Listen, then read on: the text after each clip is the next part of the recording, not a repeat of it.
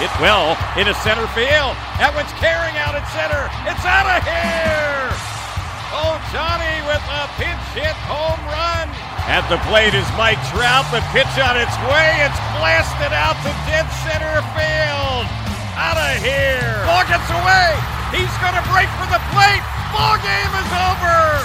The Angels with a walk-off win here in the bottom of the ninth inning. This is the Angels Recap Podcast, a review of the past week in Angels baseball.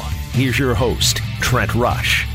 Hey, what's going on? Hello and welcome to the Angels Recap Podcast. My name is Trent Rush, and oh my, am I excited for this one today. Okay, you want me to talk about where the Angels are in the standings, and you want to talk about what are the Angels going to do at the trade deadline, and I can give you some theories, I can give you some thoughts. I've shared it before. If you want me to go over it again, sure, I can do that. But this podcast is special for this reason. It is 70s weekend here at Angel Stadium, and what a slew of great guests we have for you today. It is a jam-packed weekend. I am somebody that I consider myself a student of the game of baseball, and part of studying this game is understanding the game's history. I was not around for the 1970s. I think the throwbacks are awesome. I love the old California Angels logo, but when you talk about 70s baseball, I wasn't around for it. I wasn't around for play like 1985 baseball, but I can understand and I can appreciate it. And we have a couple of legends that are coming on the show here today. We're going to have Frank Tanana with us. Tanana and Ryan, 2 days of crying, and Frank Tanana is going to be here on the program. We're going to have Clyde Wright telling stories, and I know that many listeners to AM 830 and people that have been around Angels baseball for a while, we see Clyde around. Clyde just celebrated the 51st anniversary of his no-hitter, and we know that Clyde is just a beautiful personality. You talk about two beautiful people that are just gems, Frank Tanana and Clyde Wright.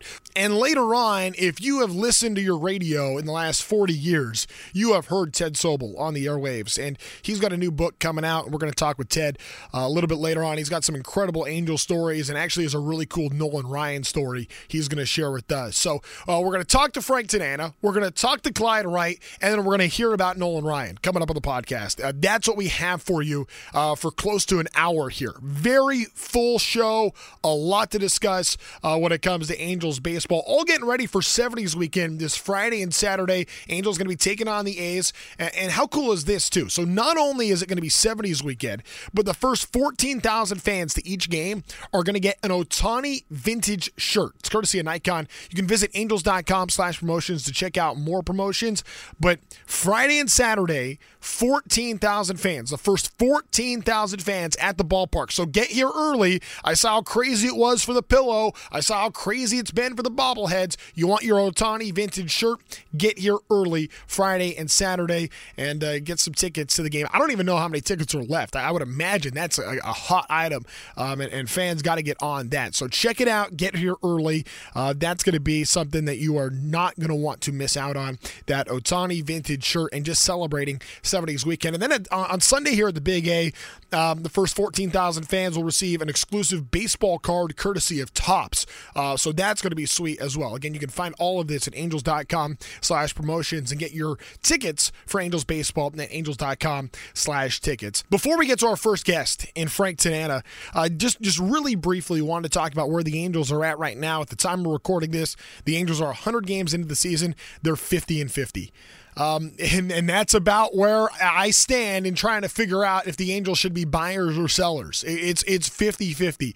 And the honest answer is, and Perry Manassian said this last week, you don't necessarily have to be either, okay? If there's a piece that you feel like a team is going to offer you so much that you can't turn it down, that you can flip into something that you know is going to benefit you down the road, or maybe there are pieces that come in that you know are going to benefit your club down the road, then maybe that does mean making a trade and dealing somebody. The whole point of the trade deadline is this is an opportunity to improve your team. No matter what the Angels do, it's going to be to either improve the team for 2021, it's going to be improve the team for the future, or it's going to be improve the team for both. Like, that's the whole point of the trade deadline. Like, that's what is trying to be accomplished. I don't see the Angels going after, like, a short-term option, putting all their chips in for a short-term piece. I don't see that. I would imagine every move the Angels make is done with the intention of also having that player as part of their future plans. That's the way I kind of see things. So does that mean, acquire a player with team control that it's going to elevate? Maybe. Does that mean trading somebody that's on an expiring deal to bring in pieces that are going to help you for the future? Or maybe, like I just mentioned, take those chips and be able to cash that in with what you already have for something bigger. Maybe it's something like that. It might not happen in just one move, and it might be something that gets started now at the deadline that gets finished in the offseason.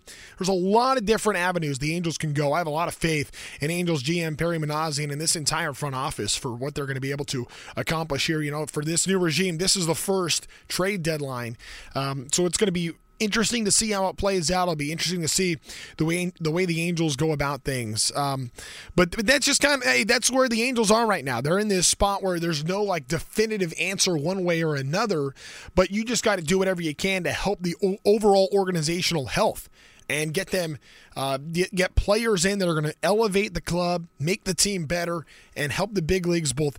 If you can do it this year, great. If you can do it down the road and make the organization better, you do it. And I think that's where the Angels are at right now. I mean, it's clear the Angels have to get better. And part of getting better is getting healthier. And when I say health of the organization and health of the players, and I'm not saying the same thing. It's different, space there.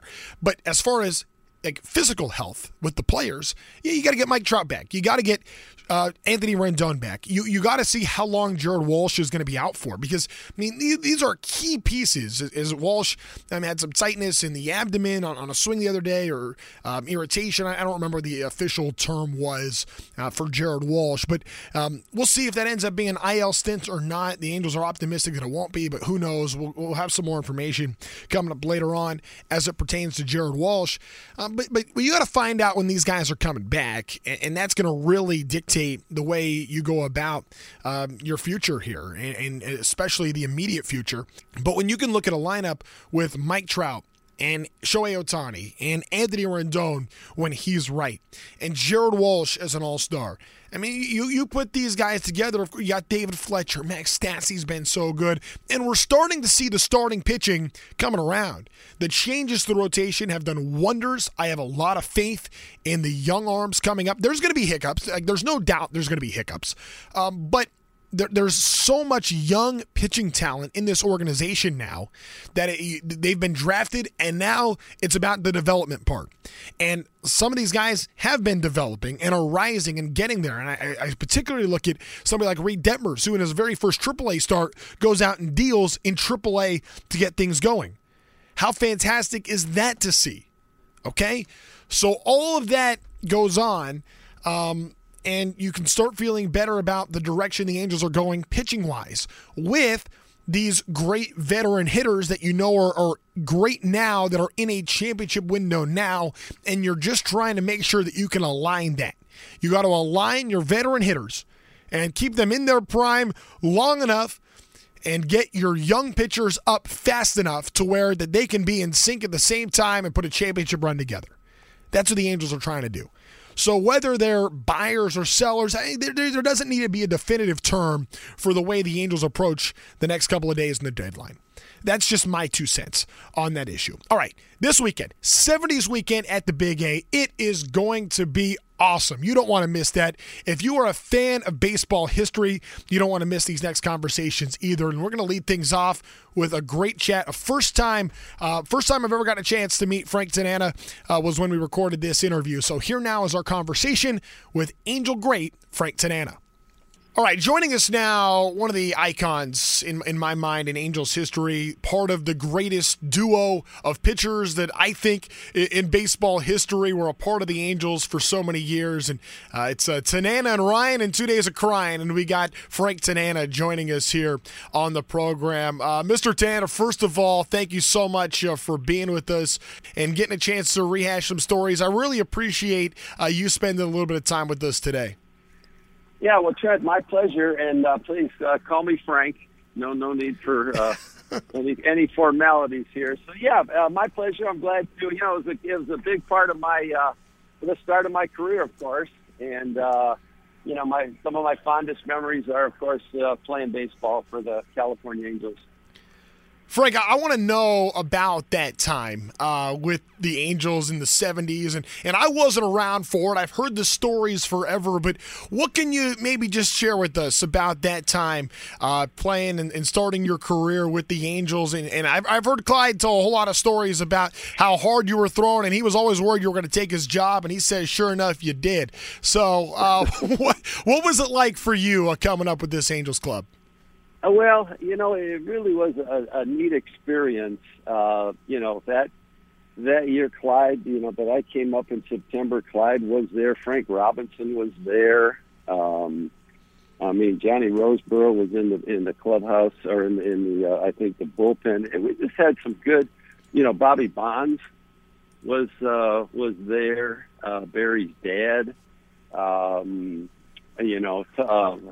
Java McGraw was there, our first baseman. We had some good players and some serious veterans, guys that I had watched, you know, growing up, and now getting a chance to play with them was very fun and very exciting. Vada Pinson, you know, these names just now keep popping into my head.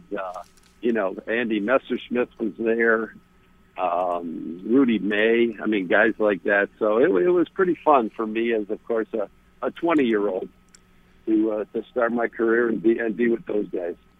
Certainly. And I'm looking at, you know, some of the numbers in your career, and I started diving in. I don't want to bring up a sore subject, but I started diving into the 76 Cy Young race, and I still don't quite understand how Jim Palmer was the Cy Young winner that year. He's the nicest man. I've gotten a chance to know him a little bit doing the Orioles games, and that 76 season was just something special for you. When you're in a rhythm like that, and of course, you know, you and Nolan had so many great years together. What was that like to be a part of that duo, to have that kind of unbelievable success?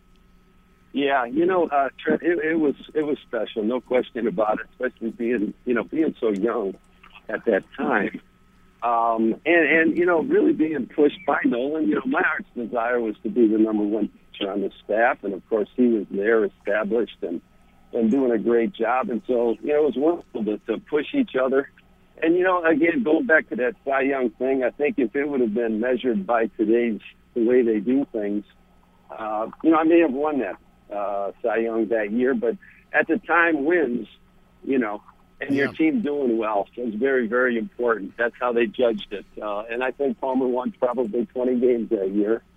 And, you know, Jimmy was a great pitcher. That's you know, nowadays, the way they're doing with the stats and the metrics and all of that stuff, I mean, the year I had was no doubt an amazing year. Yes, it was, to say the least. I want to go back to, you know, you talk about you and Nolan pushing each other and, you know, what that can do. And I know that, you know, as far as when you talk about the best of the best athletes out there, it always seems like no matter how good and how talented you are, when you got somebody else pushing you, it just seems to be, I'm a believer that competition elevates people and creates greatness and can have an impact like that. What was the relationship like with Nolan, and what was it like, you know, back-to-back days where you were trying to top him and he was trying to top you? What was that time like? Well, you know, at that time, Nolan was a family man. I was a single guy, and so we kind of ran in different crowds. So we didn't really develop much of a relationship until later on with our time together. After I had gotten married and we became, you know, closer friends at that time. But early on, it was, you know, total respect. And like you said, you know, he would go out and throw a great ball game. And I of course, wanted to do the very same thing. And so, like you said, the competition was fabulous for both of us. And that no doubt made us better pitchers. Plus the fact that we both knew that, hey, if you gave up a couple of runs, you know, we didn't have much of an offense early on in my career with the Angels. And so if you gave up a couple of runs, chances are you were going to get at best a no decision. Yeah. That's the one thing I've talked about with Mark Langston at times. I mean, he's been a part of some really good teams, and I know that he's been on some other teams.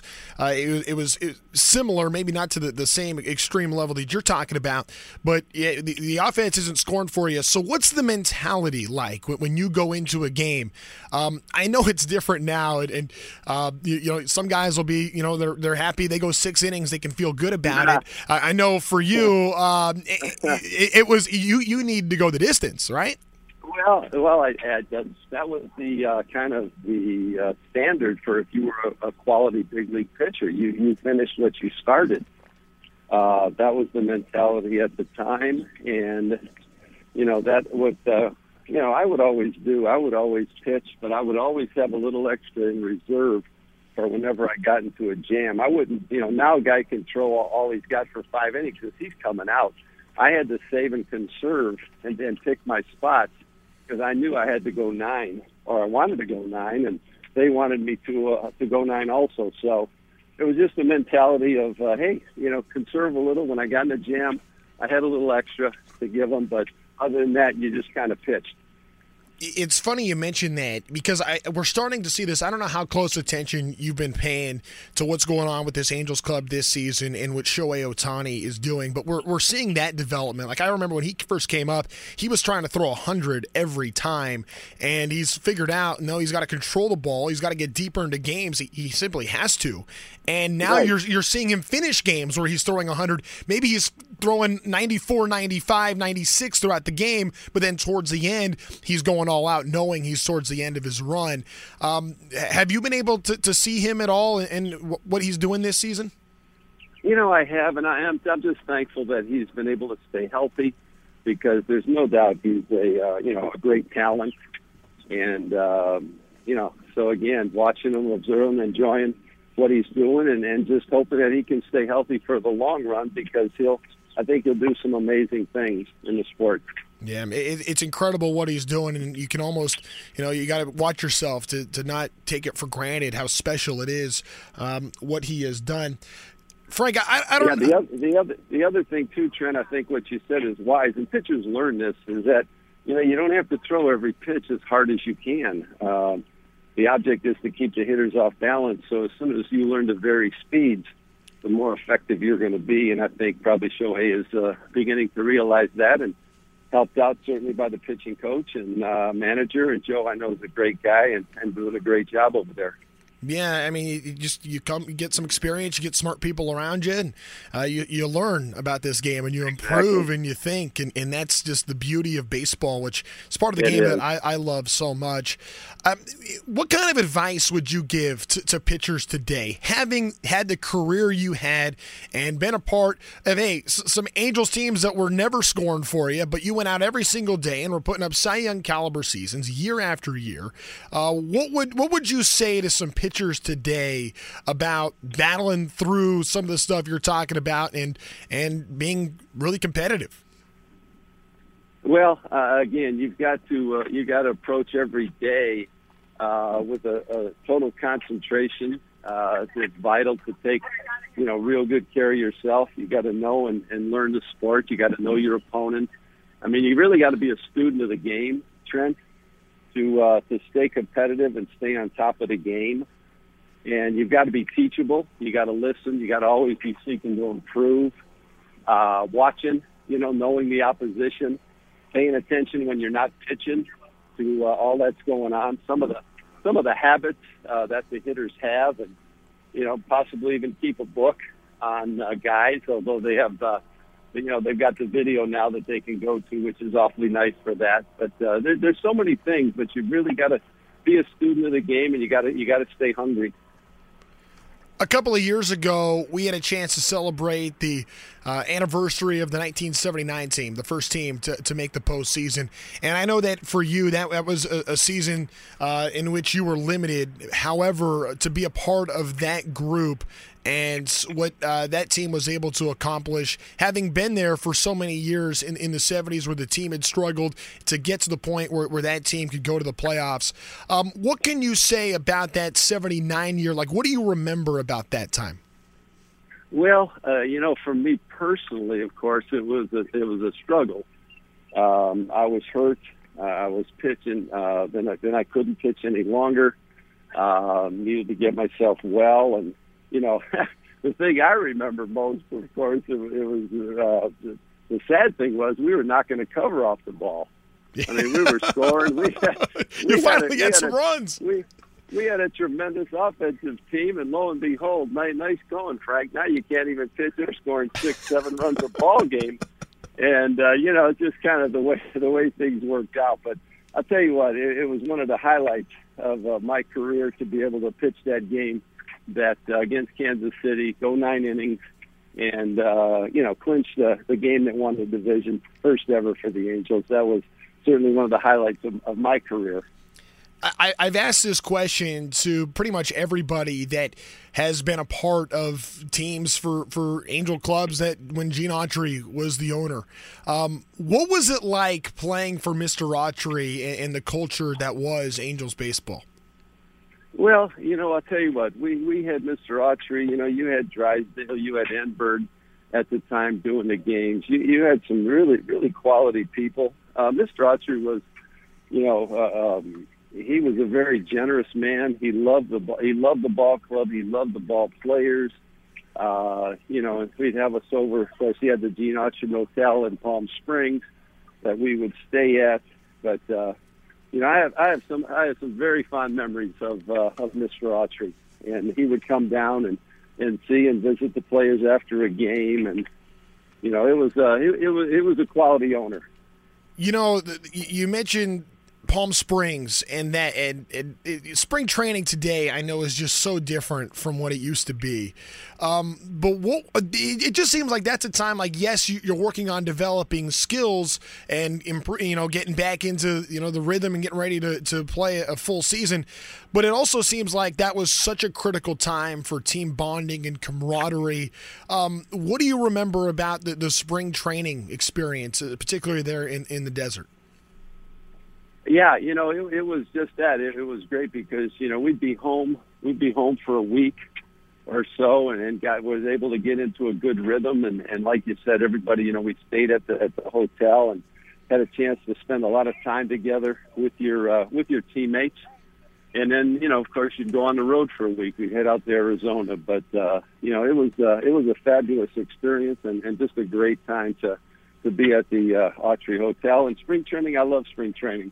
I always took the first 2 to 3 weeks, just to be there, get to know the teammates, get all the aches and pains out, get all the kinks out, and then, begin to bond as a team. Frank, it's incredible hearing these stories from you, and it's been really neat, kind of looking back at this time that, hey, it predates me, but I am a student of the game. I love Angels baseball. I have my whole life, and hearing this kind of stuff is a thrill for me. What are you up to these days? Well, you know what? There's a few things I'm up to. I'm very involved in my church. Love Jesus Christ and have committed my life to him in 1983.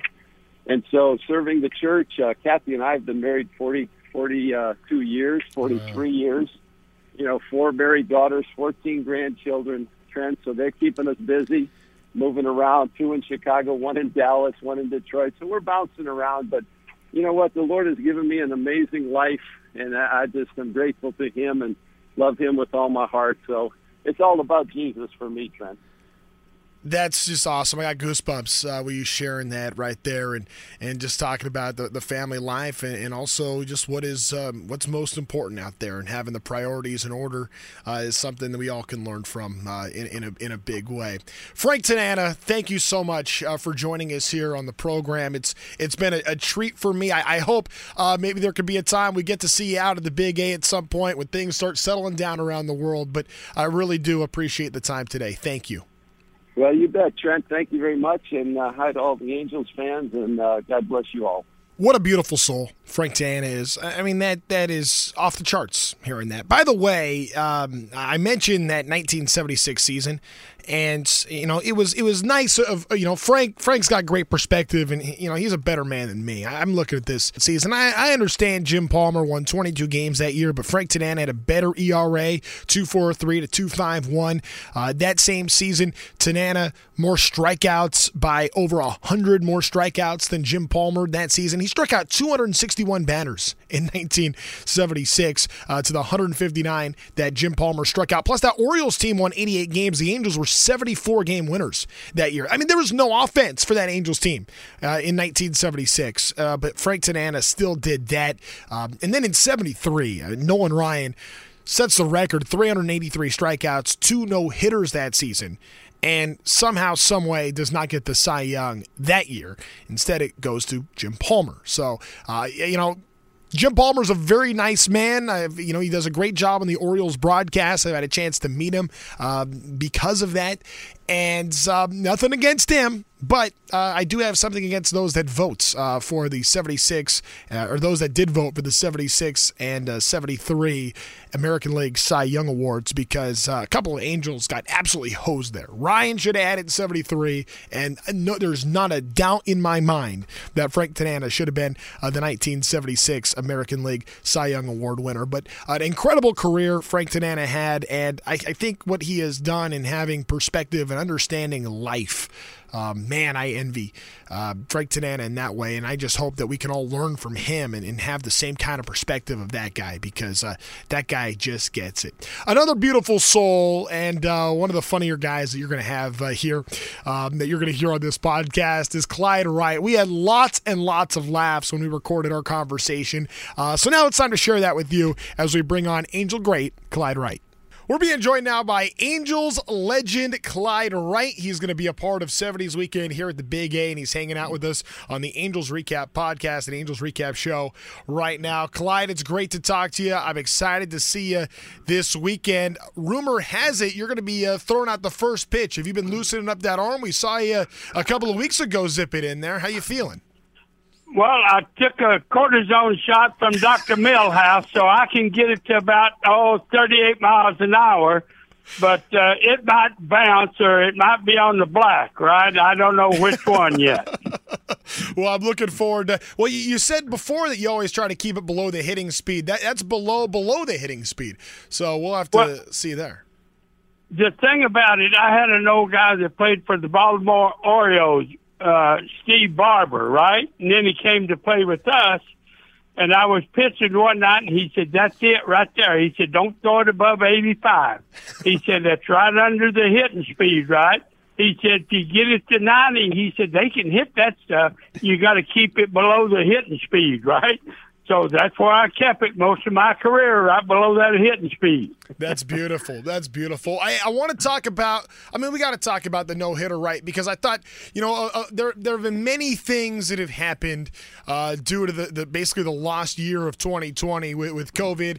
One of those was, I thought, just a real shame we didn't get to celebrate the 50th anniversary of your no-hitter here at Angel Stadium, but we did get to celebrate the 51st anniversary of that no-hitter just a couple of weeks ago here at Angel Stadium. I got to tell you, they found the clip. I don't know if you saw it on the Jumbotron of you giving a post-game interview, which I thought was the greatest thing I've ever seen, because it's just hilarious because it's so you, and it's funny how a lot has changed, and maybe not that much has changed talking to you, Clyde. Just what do you remember about that day and that experience? Well, the funny thing about that, I was down in the bullpen warming up. So that night before the game, the NAIA, the college I belonged to, right, was NAIA, they presented me with the plaque that went into the College Hall of Fame, right? So Norm Sherry was their pitching coach. And he said, "Well, won't you throw a no-hitter tonight, and you can go in both Hall of Fames the same night?" And I'll be darned if it didn't happen that way. So I went in 2 Hall of Fames the same night, so I'm even now. I'm in 2 Hall of Fames and 2 Hall of Shames, so that's even. I'm batting 500. You know, they talk about efficiency. That's pretty darn efficient. You know, Clyde, I want you to take me back, right? And I want to. We're doing 70s weekend here at the ballpark, and it's going to be the throwback uniforms, and we're going to have the music in the ballpark, and all that's going to be, you know, really fun. But when you first arrived to the Angels, you're 25 years old. You get here to Anaheim in 1966. What were some of your early memories of being an Angel and being here, coming from Tennessee to playing now in Major League Baseball? Well, I'll tell you what, when I left Tennessee and landed in, California, and I first got to the stadium, I looked, I said, gee, this grass, I said, somebody must have spray painted that grass to look this good, right? And you look at the stadium, and it was brand new. It opened up in 66, and that's when I came up to the big leagues, right? And I'll never forget the first time I walked out of the dressing room through the dugout onto that field. It just felt like I was walking on a piece of foam that your feet was just sliding over it instead of walking. You were, feeling that good, Trent. Yeah. And it was just one of the best feelings I've ever had in my life when I walked onto that field at the Big A. What were some of the things that you remember just like about the ballpark? Because I've heard some stories that like there's some parts of the park that really haven't changed much at all, even from that time. Obviously, you look at it, it's what fans see, I think is probably totally different. But I know as you kind of maneuvered around, this stadium today, are there any things that you think, oh man, that's a spot? It's exactly the same today as it was in 1966.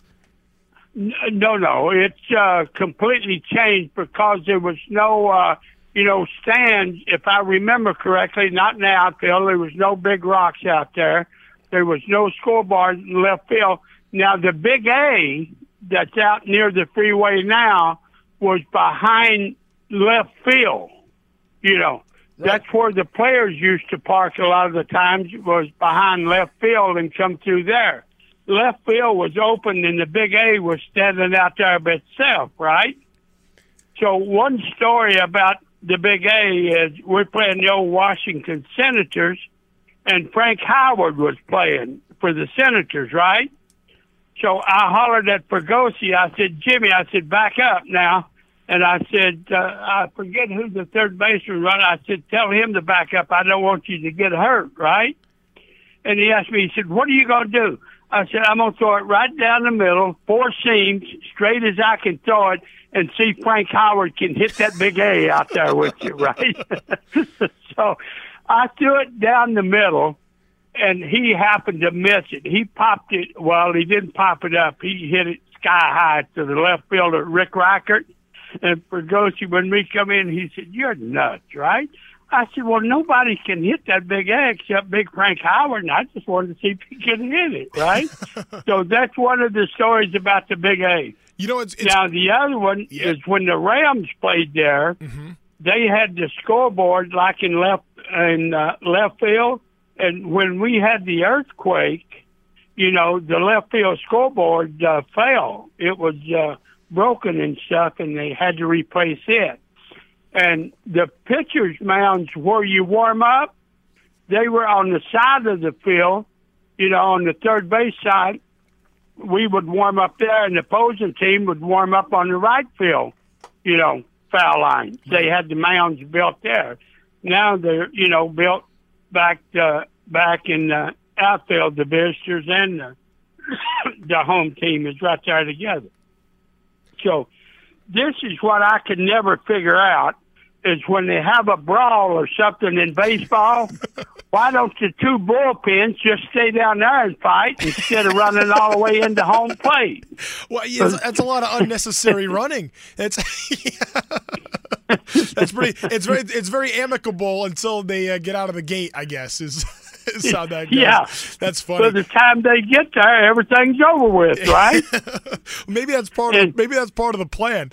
That the other thing I remember too, like I just in seeing old pictures and whatnot. Like obviously, I mean the big A has had many changes for what people right, see. But right. I know that there's some parts of it that when you go in like the back tunnels and all that, a lot of that there's some things that maybe haven't changed a ton. But I remember like looking at old pictures, and it's the craziest thing to me. Like people could park like right up against the outfield wall. I mean, if you had a home run, you gotta look out. You could get a window broken. That's crazy to me. Especially when I pitch, you better have good insurance in left field, because there's a few balls went out there every now and then. Oh, that is fun. Yeah. It was such a fun time playing, back in the 60s and 70s.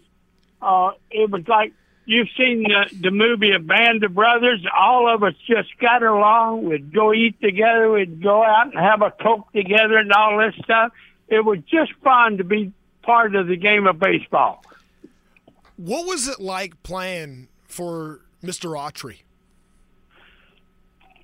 Mr. Autry was the best grandpa you could ever get because he always had money. Grandpa Autry always had money, right?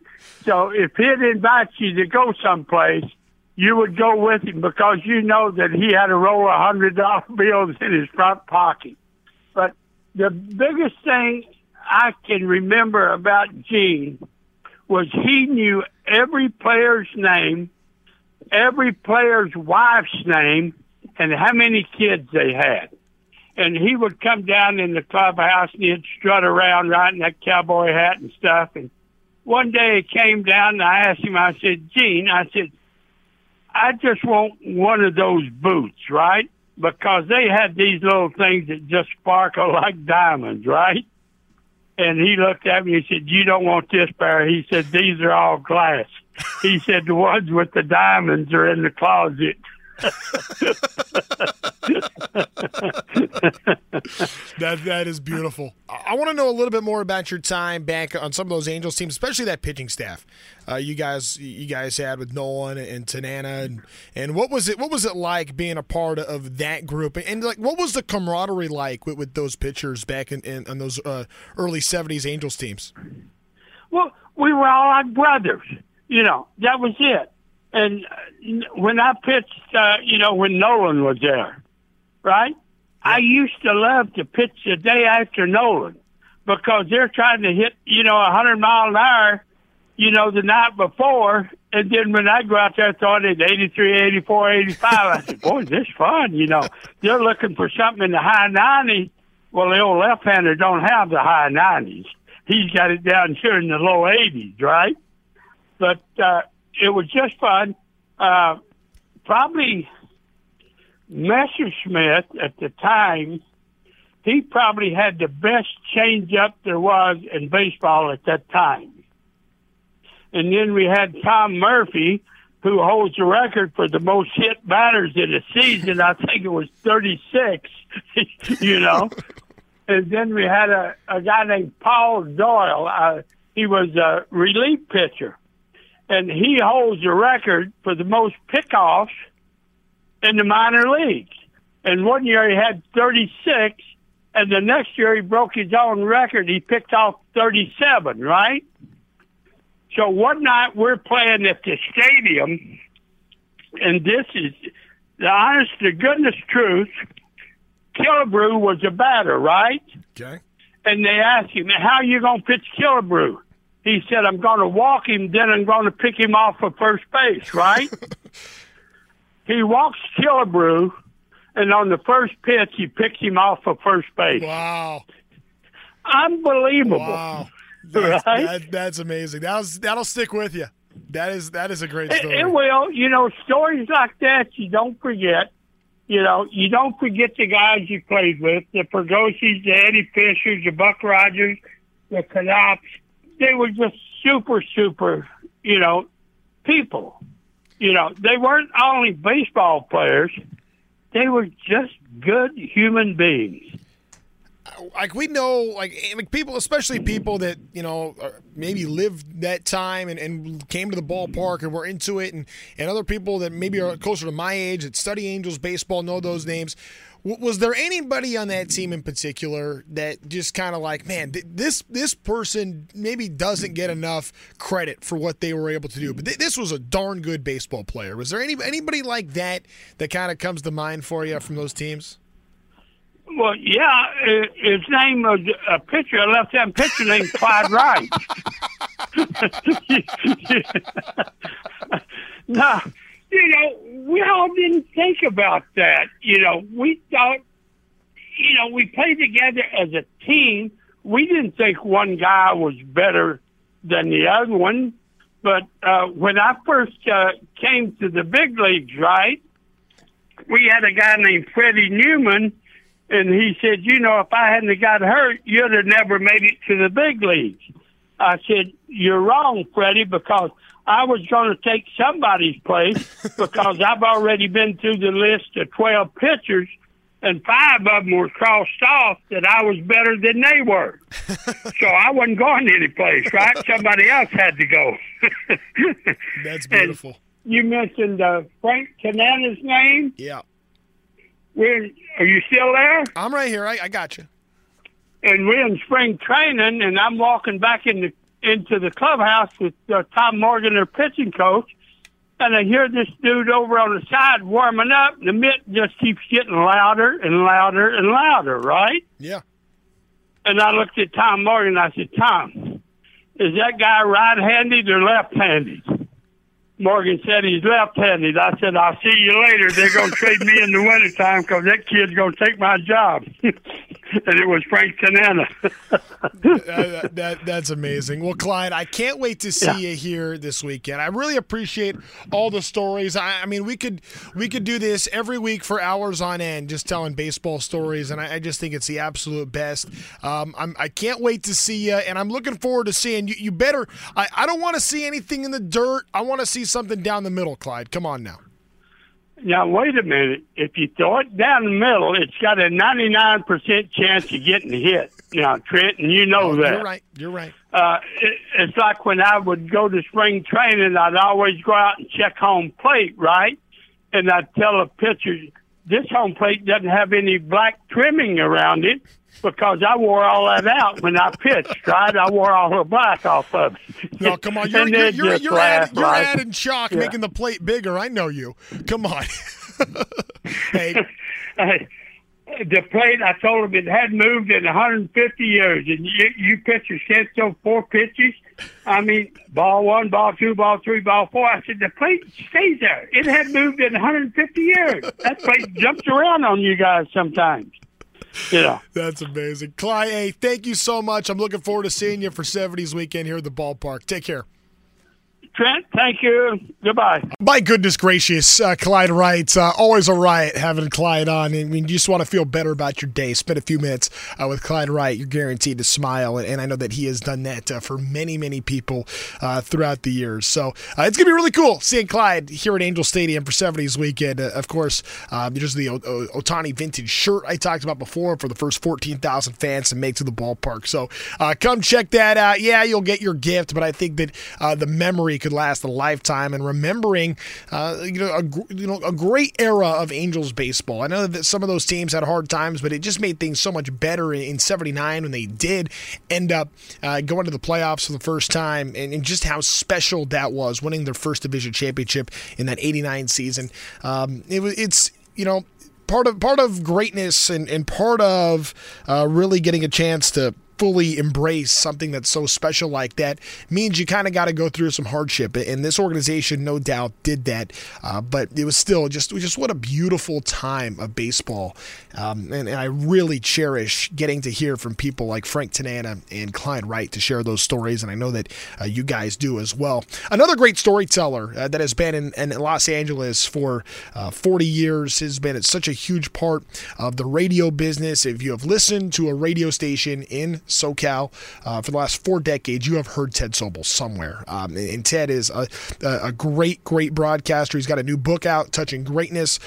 He has been around some of the all-time great athletes in the history of LA sports, has been around the Angels. He's got some fun stories for you. So now let's bring on Ted Sobel to talk about his new book. And also, let's get him to join the party and tell us some stories for 70s weekend here at the Big A. All right, we're being joined now by Ted Sobel, longtime veteran sports broadcaster, reporter, a little bit of everything here in Los Angeles and really across Southern California. Ted, if there's been a big moment in LA, Ted has been there, and he's got his new book out, Touching Greatness, which we're going to touch on here in a moment. First of all, Ted, it's great to have you on the LA radio airwaves, a place that I know you have spent so many years, but it's exciting to have you back. What's going on today?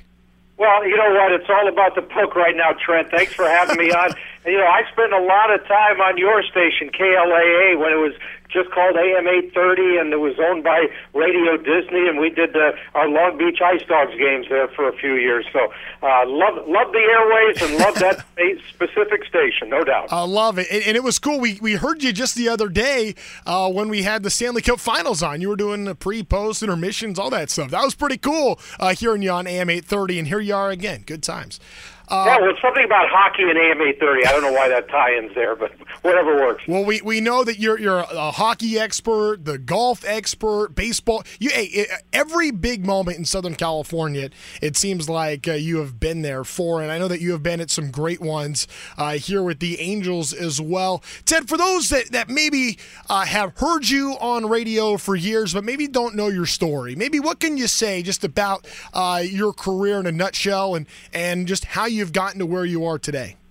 Well, I started out I'm a Los Angeles native, and really it came to be, as far as the book is concerned, I wrote it because people said you got so many stories. I met more than 750 Hall of Famers in whatever sport and music and entertainment as well, and there's a lot of that in the book. But, it's something where I wanted to be a professional athlete, but as you know, Trent, I'm too small and I'm not very talented, so that took care of that idea. It was all in my head, and it sounded great at the time, so I always thought, well, what's the next best thing? And how about just being at the game, talking about it? So that's what I ended up doing. I was fortunate, went through college at LA City College in the radio TV department, used to sit in the stands with my tape recorder and practice games. And before you know it, it was several years later, I finally got into the biz, and I've been doing it ever since. And I've been credentialed to sporting events around town since 1973. Don't remind me. Well, we have seen you here a bunch at the Big A, and I'm just kind of curious about maybe some Angel stories that you have. I understand that the first day that you covered an Angels game was a pretty special one.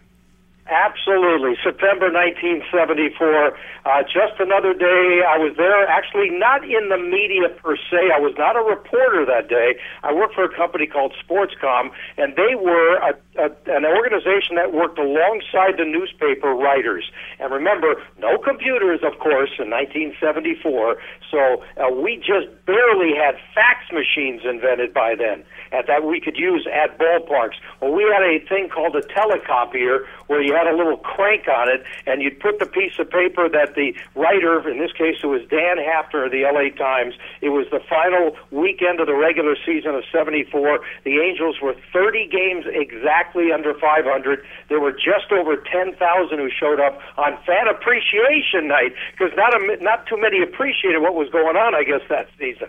And so I was there with only a handful of other folks in the press box, and it was just a meaningless Saturday night game, but except for the fact that Nolan Ryan ended up pitching his third no-hitter, and the last foul ball of the game, the second of the last pitch, ended up in one of those typical Nolan Ryan rising fastballs that was hit over the backstop screen, ended up in the seat right next to me in the press box. I picked it up. I went down into the Angel clubhouse for the first time because it was my first credentialed game, and when the guys were all done, I just wanted to say hi to Nolan and say, hey, I got your ball. And he says, that's awesome. And he ripped the ball out of my hand, and he signed it to me, and I still have it to this day. And how's that for a first game ever at Angel Stadium? Oh, that is absolutely phenomenal. You know what's cool? We're celebrating a 70s weekend here at the Big A, so I understand Clyde Wright's going to be here.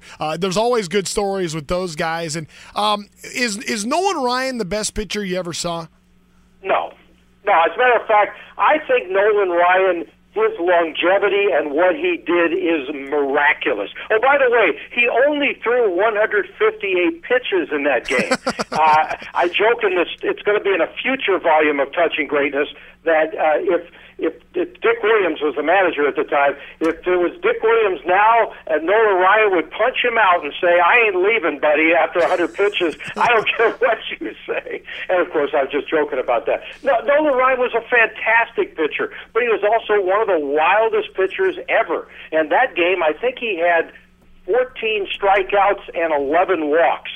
So, and that was a regular occurrence in those days. It's really funny because the older he got, the sharper he got. And I think part of his whole shtick was the fact that he intimidated everybody the first several years of his career. He threw so hard, he had no idea where the ball was going. And if you're the batter, that's not a good thing, as they used to call it, the jelly leg in there. You don't want to stand in the box and dig in against Nolan Ryan because he doesn't even know where the ball's going. But he's one of the great pitchers in the history of the Angels.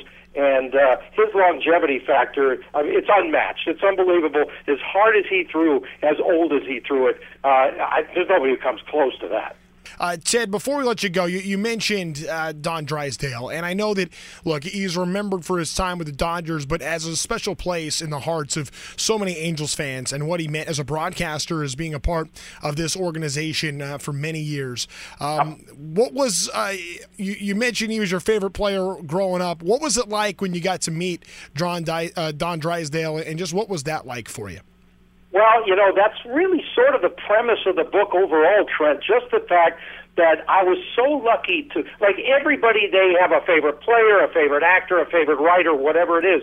And when you get a chance to meet them, by the way, most of the time it's a little disappointing. And in this case, it was fantastic. Don was just the nicest, most gregarious, outgoing, friendly guy you ever want to meet. And I ended up working at KMPC, the old Angel station, when Gene Autry owned it, and we were both there at the same time. So it was just a total thrill, and every time I would see him in the press box, I would feel like a little kid again, and I had to just make sure I wasn't too giddy just to say hello to him because he was my favorite player. I saw him. He was the first pitcher I ever saw at the Coliseum in 1959, and I never forgot it. And from then on, I used to have number 53 written all over everything, including my underwear. I'm not afraid to admit that. So it's not a bad thing. Bottom line is, Trent, he was a phenomenal guy and left us way too soon, but what great memories for Angels and Dodgers fans forever. He is a SoCal gem. Ted, when you come by the Big A next time you're here, I got to show you something we have in the lobby of our office building. It's an old transistor radio from KMPC transistor radio it's an Angel branded, issued out in the Angels' inaugural 1961 season. It's one of those pieces, like I've heard all the stories about that, and then I got to see one. I'm like, oh, that's like the coolest thing I've ever seen. So, well, I went to Wrigley Field. I only remember being there one game, but in 1961, my father took me there, and I remember the old place. And of course, now when you see the old Home Run Derby TV show that was recorded there, you really get a feel for what it was like. It's long gone now, but it's a great memory. And then I saw the Angels play several times at Dodger Stadium. When they only called it Chavez Ravine when the Angels played there, of course they weren't going to call it Dodger Stadium. Those are great memories. I love that stuff. Good stuff. Hey, Ted, thank you so much again for joining us and coming on to share some of those stories. You can check them all out. Touching Greatness is the book. You can find it on Amazon. Again, he's Ted Sobel joining us here. Touching Greatness, available at Amazon. Thank you so much, Ted. Have a good day. You too, Trent. See you on the golf course. Good stuff from Ted Sobel right there. Yeah, I'll try to get back on the golf course when I can get a little time off. My goodness, when you're in the middle of Angel season and there's the trade deadline coming up and all that stuff, it's hard to find free time. But there's nothing I love more than hearing great baseball stories. And thanks so much to Frank Tanana, Clyde Wright, Ted Sobel for sharing all of those. That's going to just about do it for us here on the Angels Recap Podcast. Again, 70s weekend at the Big A. Get your tickets, Angels goangels.com/tickets. If you haven't gotten your tickets yet, don't wait too long. You know it's going to be hot because coming up at the ballpark, it's going to be just a really, really fun weekend. And if you love Angels baseball and the history of Angels baseball as much as I do, you are not going to want to miss out this weekend. Maybe the Angels can find themselves getting a little closer in that playoff race as it sits right now, 5 games out of a playoff spot. We'll see what happens the next couple days as the trade deadline unfolds. You can follow everything, of course, at AM 830 if you're listening in Southern California. Outside of SoCal, AM830.net. And be sure to tune in after each and every Angels home game for Angels Recap on the radio. We'll answer your questions and we'll try to go through all the scenarios that you guys want to present. I'm here for all of it. Let's have that conversation on the air. We'll do it after every Angels home game. My name is Trent Rush. This has been the Angels Recap Podcast. Take care, everybody.